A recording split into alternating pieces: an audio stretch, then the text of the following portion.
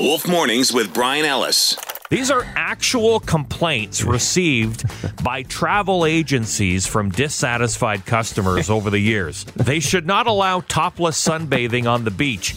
It was very distracting for my husband who just wanted to relax.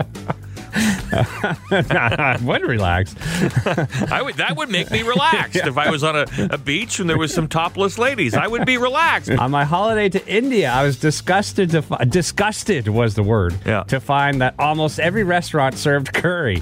I don't like spicy food. Well, then don't go to India. Like, seriously.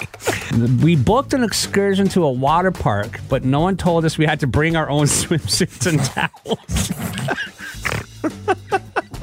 We assumed it would be included in the price. Another one. These are actual complaints received by travel agencies. The beach was too sandy. We had to clean everything when we returned to our room. Nobody told us there'd be this much sand on the beach. The heck? Oh, my God. One more. Actual complaints received by travel agencies.